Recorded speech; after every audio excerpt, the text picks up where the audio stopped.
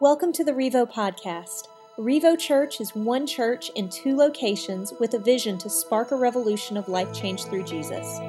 We hope to accomplish this through our core values of love big, serve hard, live bold, grow deep, and move forward.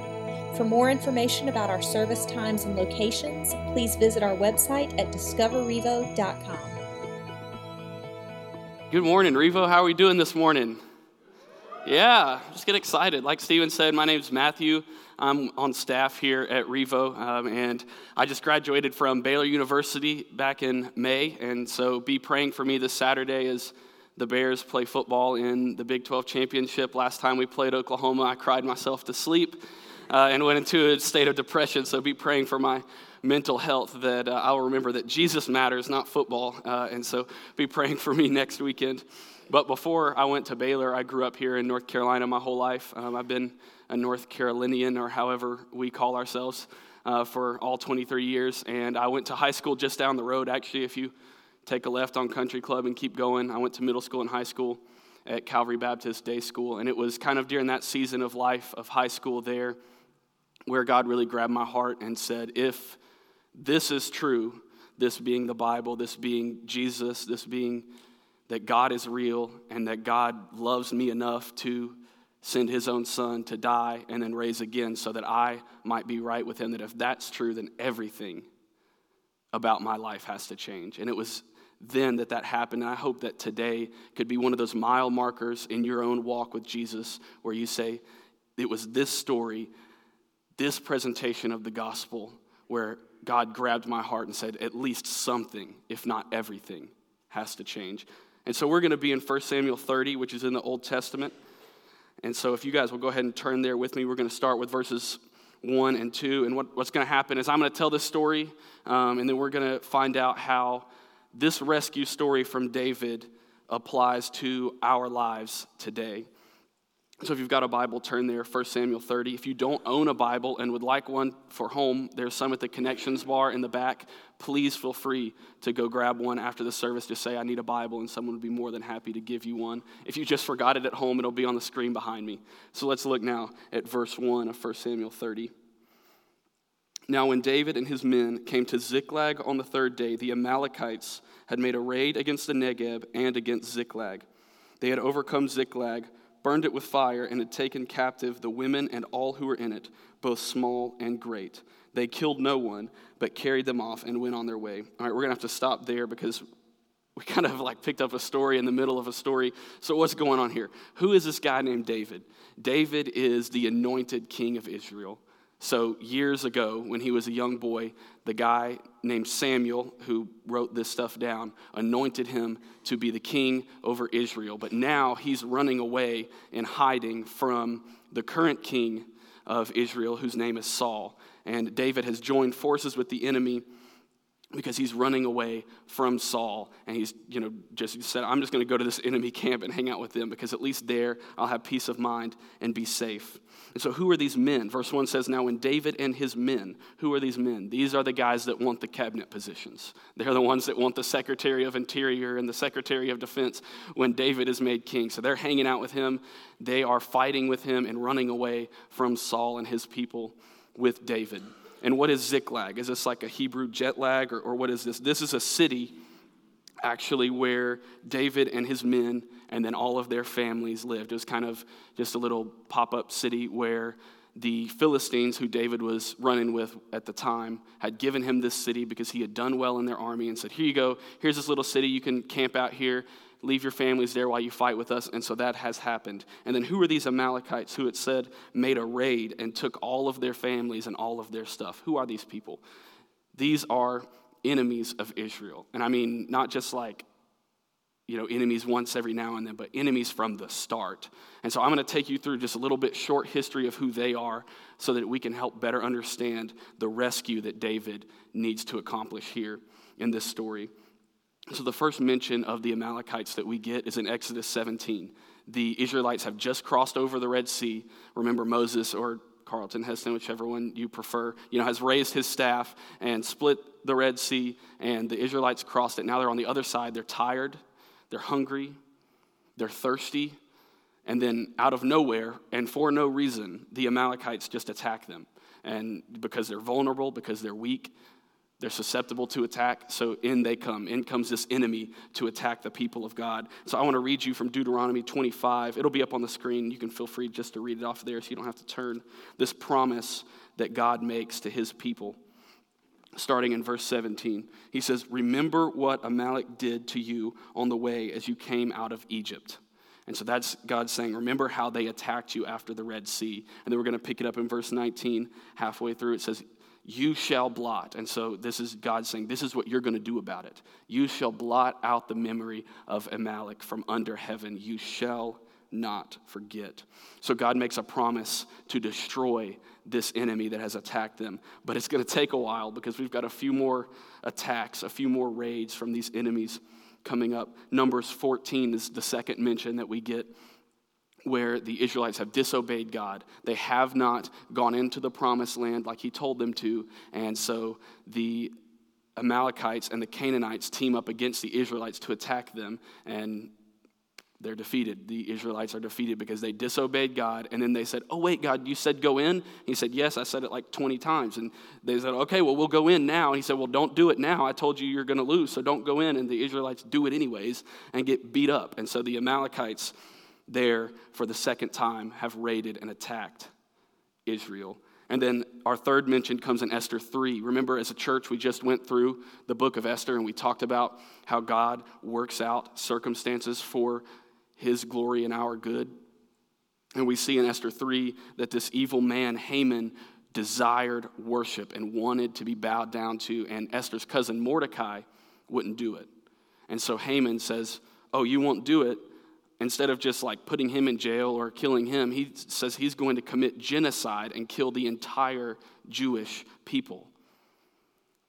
And as you read that story in Esther, it doesn't make a whole lot of sense why this guy got so mad at one guy that then he was going to punish that entire dude's people group. But if you read in Esther 3, it says that Haman was an Agagite. And Agag was not a place or a country or a town, but the name of a king. Would anybody like to guess what country that king might have been king over? He was the king of the Amalekites. And so Haman was an Amalekite, and that makes a whole lot more sense when you realize why then he would want to commit genocide against the Jewish people, because these Amalekites have been against the people of God from the beginning. And then in Judges 6, we see the Amalekites sending out raiding parties to burn crops and kill cattle, just basically to cause famine and wreak terror in the lives of the Israeli people, God's chosen people. This enemy attacks them for no good reason, just to cause famine and hopefully kill them. In 1 Samuel 15, this is where God's, I guess you could call it payback, comes in. This fulfillment of the promise that we read in Deuteronomy 25. He sends Saul, who is the king that David's running from, to kill the Amalekites. And he says, "This is what you are to do. Go do it." Saul says, "Okay." And he goes and he does it wrong. He deliberately disobeys God. And so God has to reject Saul as king and bring up a new king who is David. And so that's the Amalekites. We're only through verse 2. That's the Amalekites. They're one of Israel's most consistent enemies over the Old Testament, and they're the enemies in this story. So let's finish this story. We're going to jump to verse 16 and read from there, but first I'm going to summarize kind of what happened in the middle there from verse 2 all the way to verse 16. And so David, they and his men go to their place, which is Ziklag, and they find out that the Amalekites have taken everything, and they don't know what happened to their families. And so, of course, David's men are mad, and they threaten to stone David. And so David finds his strength in God, and he prays to God. And God says, "Go ahead. You can take over where they are right now. You can raid them. You can rescue your family and get everything back that you lost." And so they do that. David and his men set out on a journey, and while they're on their journey to find them, they run into this Amalekite slave. It's just a guy that had been left behind by the Amalekites, and he says, "If you don't kill me, I'll tell you where they are." David says, "Bet, let's make a deal." And so he does that, and they takes them down, and they're the Amalekites, and that's where we're going to pick up the story in verse 16. Look there with me. And when he had taken him down, behold, they were spread abroad over all the land, eating and drinking and dancing because of all the great spoil that they had taken from the land of the Philistines and the land of Judah. And David struck them down from twilight until evening of the next day, and not a man of them escaped, except 400 young men who mounted camels and fled. David recovered all that the Amalekites had taken, and he rescued his 2 wives. Nothing was missing, whether small or great, sons or daughters, spoil or anything that had been taken. David brought back all. David also captured all the flocks and the herds, and the people drove the livestock before him and said, "This is David's spoil." So David sees these Amalekites throwing a rager, celebrating because they just raided a few towns and got a whole bunch of loot. And so he and his boys go down and just wipe them out. We're not sure if this word here that talks about twilight from one day to the next means like 24 hours or just 8 to 10 hours. Either way, we know that David whooped them for a long time. And then he recovered his wives, his kids, his possessions, but also the families and the possessions and the cattle, the herds, the livestock of everyone that he was with. So the good guys win. What a cool story, right? It's awesome. But what's the point for me and for you? Why does this matter to me and to you? Let me ask you this question. Does this story sound familiar to you? If not, or if you're thinking maybe, I'm not sure where, let me describe this story to you in this way. There's an enemy that has been against the people of God from the beginning. They have been attacking God's people at their most vulnerable and their weakest points. They attack them from generation to generation, and the enemy takes no breaks, but is constantly trying to destroy God's people. And God promises to defeat the enemy, but it might take a while to see it. And so God sends this thing called, in our story, it's Saul, but in the story of our lives, it's the law. And says, if you follow this perfectly, you do this from point A to point B perfect, then you can be right with me. And remember what happened with Saul? He couldn't do it. And neither can we. We cannot do the law that God says, if you do this perfect, you will be right with me. And so God has to send a different rescuer, something that's better than the law, someone better than Saul, someone even better than David. And this rescuer submits to the will of God, trusts God, and then goes to the battlefield. Church, this story is a beautiful picture of the gospel found in 1 Samuel 30. It's in the Old Testament, yes, but it is a beautiful picture of the gospel of Jesus Christ. That's the reason that we gather every Sunday, and the reason we're about to take communion on this Sunday is because of Jesus and his sacrifice, his way of rescue. There is an enemy that's after God's people. And in fact, he's not just after us, but he has us. He's captured us. We are captive. There is no escape. We cannot escape the captivity of the enemy on our own. We are captured. We are like the family in this story. And God sends a way out, but it fails. It's the law. We can try as hard as we can to do all the right things and not do all the wrong things, but we will fail. So God sends a better way of rescue. I want to turn your attention to the prayer of David in 1 Samuel 30, verse 8. We skipped over it, but it's too good to skip all and just skip it over entirely. It's too good. So let's pick it up in verse 8 and see what David says to God and what God says back.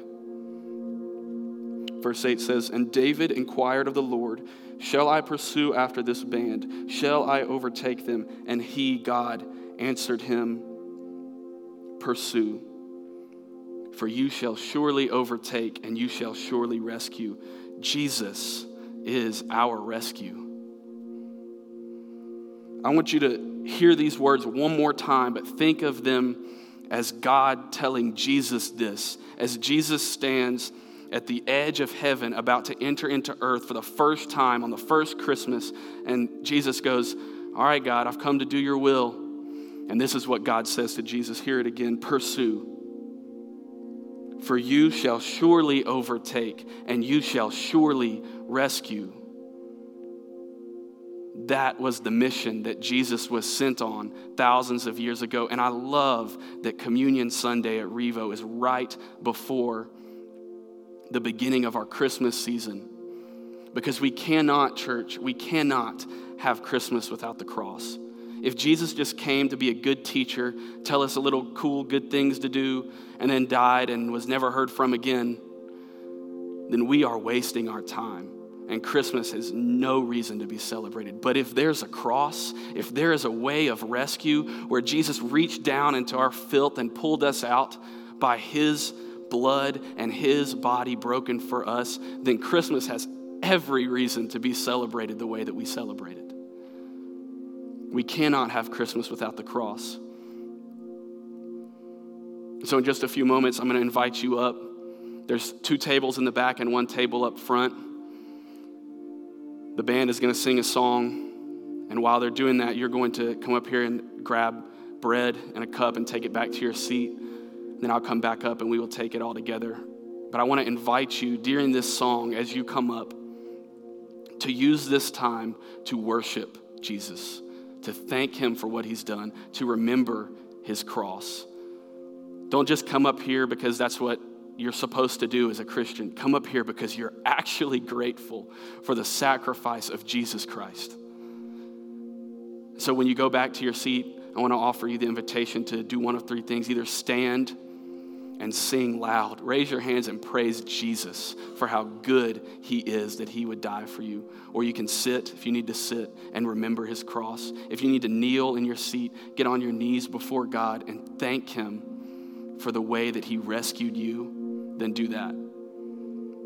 However you worship Jesus best, do that in this moment. So I invite you to come and take these bread and these cups, take them back to your seat as we sing.